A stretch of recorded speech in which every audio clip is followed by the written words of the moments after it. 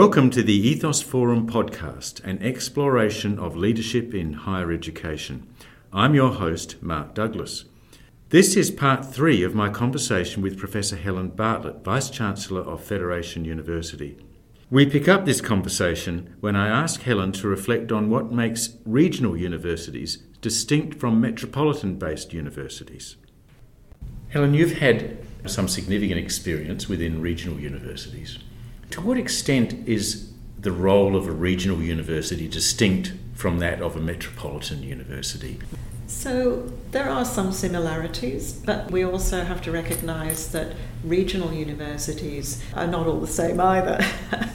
So regional universities operate in remote, in rural, peri-urban, and some of them even have city locations for obvious reasons.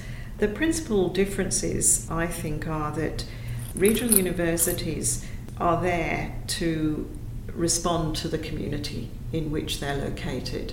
So if it's in a town or a more rural area, why would you be there if you weren't engaging with that immediate community?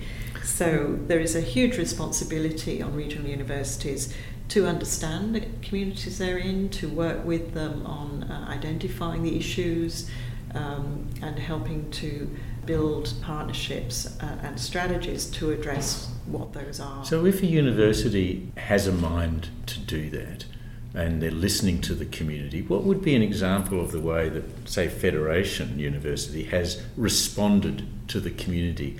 By respond, I imagine you're saying, we've listened and now we're doing this. Can you give us an example? Well, I could give you many examples, but a recent one that comes to mind in our Gippsland campus. For many years, the community there have been saying that they need allied health training. There is a shortage of skilled workers in that field with NDIS, with expansion of hospitals, community health facilities, with ageing and all of these things. And introducing new programs into rural communities, it's quite expensive to do. But, universities cross-subsidise different areas, and so you make a decision about where you want to make a contribution to a particular community. So we have started this year to offer occupational therapy in the Gippsland campus with our first intake of 20 students. Well, that must be very exciting for the community. It's incredibly exciting because they've been asking for it for many years. And so they have been so cooperative. They're a partner. They're going to obviously work very closely with our new staff and with the students to ensure that they get the very best experience so that they can keep them. They can keep the graduates in that community to be part of that workforce. So that's an example. Other examples, regional areas have lower higher education participation rates than do metropolitan areas, some worse than others. So working in partnership with local schools that have very low participation rates is another very effective way of meeting the needs of that community. So getting students engaged with the disciplines that they're interested in, bringing them into the university, getting them exposed to some of the classes that are going on and the teachers and the facilities, bringing them into our new sports science facility, and they get very excited about those opportunities. So opening up what a university world could look like is another really important way.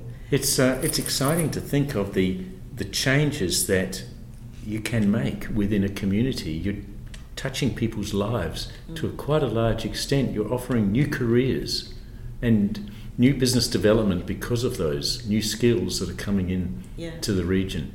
And that nexus between industry, business and the university is absolutely critical, and there are so many opportunities there. Just things like co-locating your business or a startup in a tech park, for example. We have a tech park at our Ballarat campus. We have 60 odd enterprises in that tech park. Technology parks have had a bit of a checkered history, but this one is working well.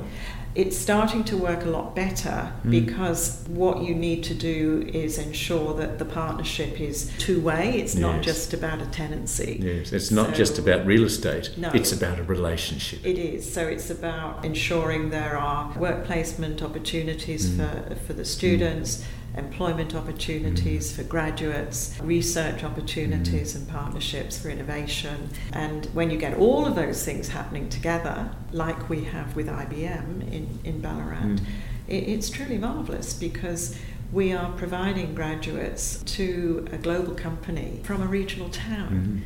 And that is a great attraction to local students, and then increasingly students from farther afield, including international students.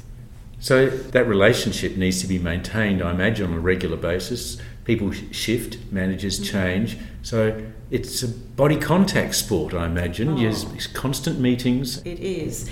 And you can't take your eye off it. The key is to really ensure that the community engagement element of the university business is part of the university strategy, and that it just becomes embedded also in local government planning. So there's nothing sort of new. It just becomes business as usual, that you will work together, you identify the opportunities together, you solve the problems together. You're really embedding the university strategy in the community strategy. You're talking about a nesting between the university strategy and local government strategy. Absolutely.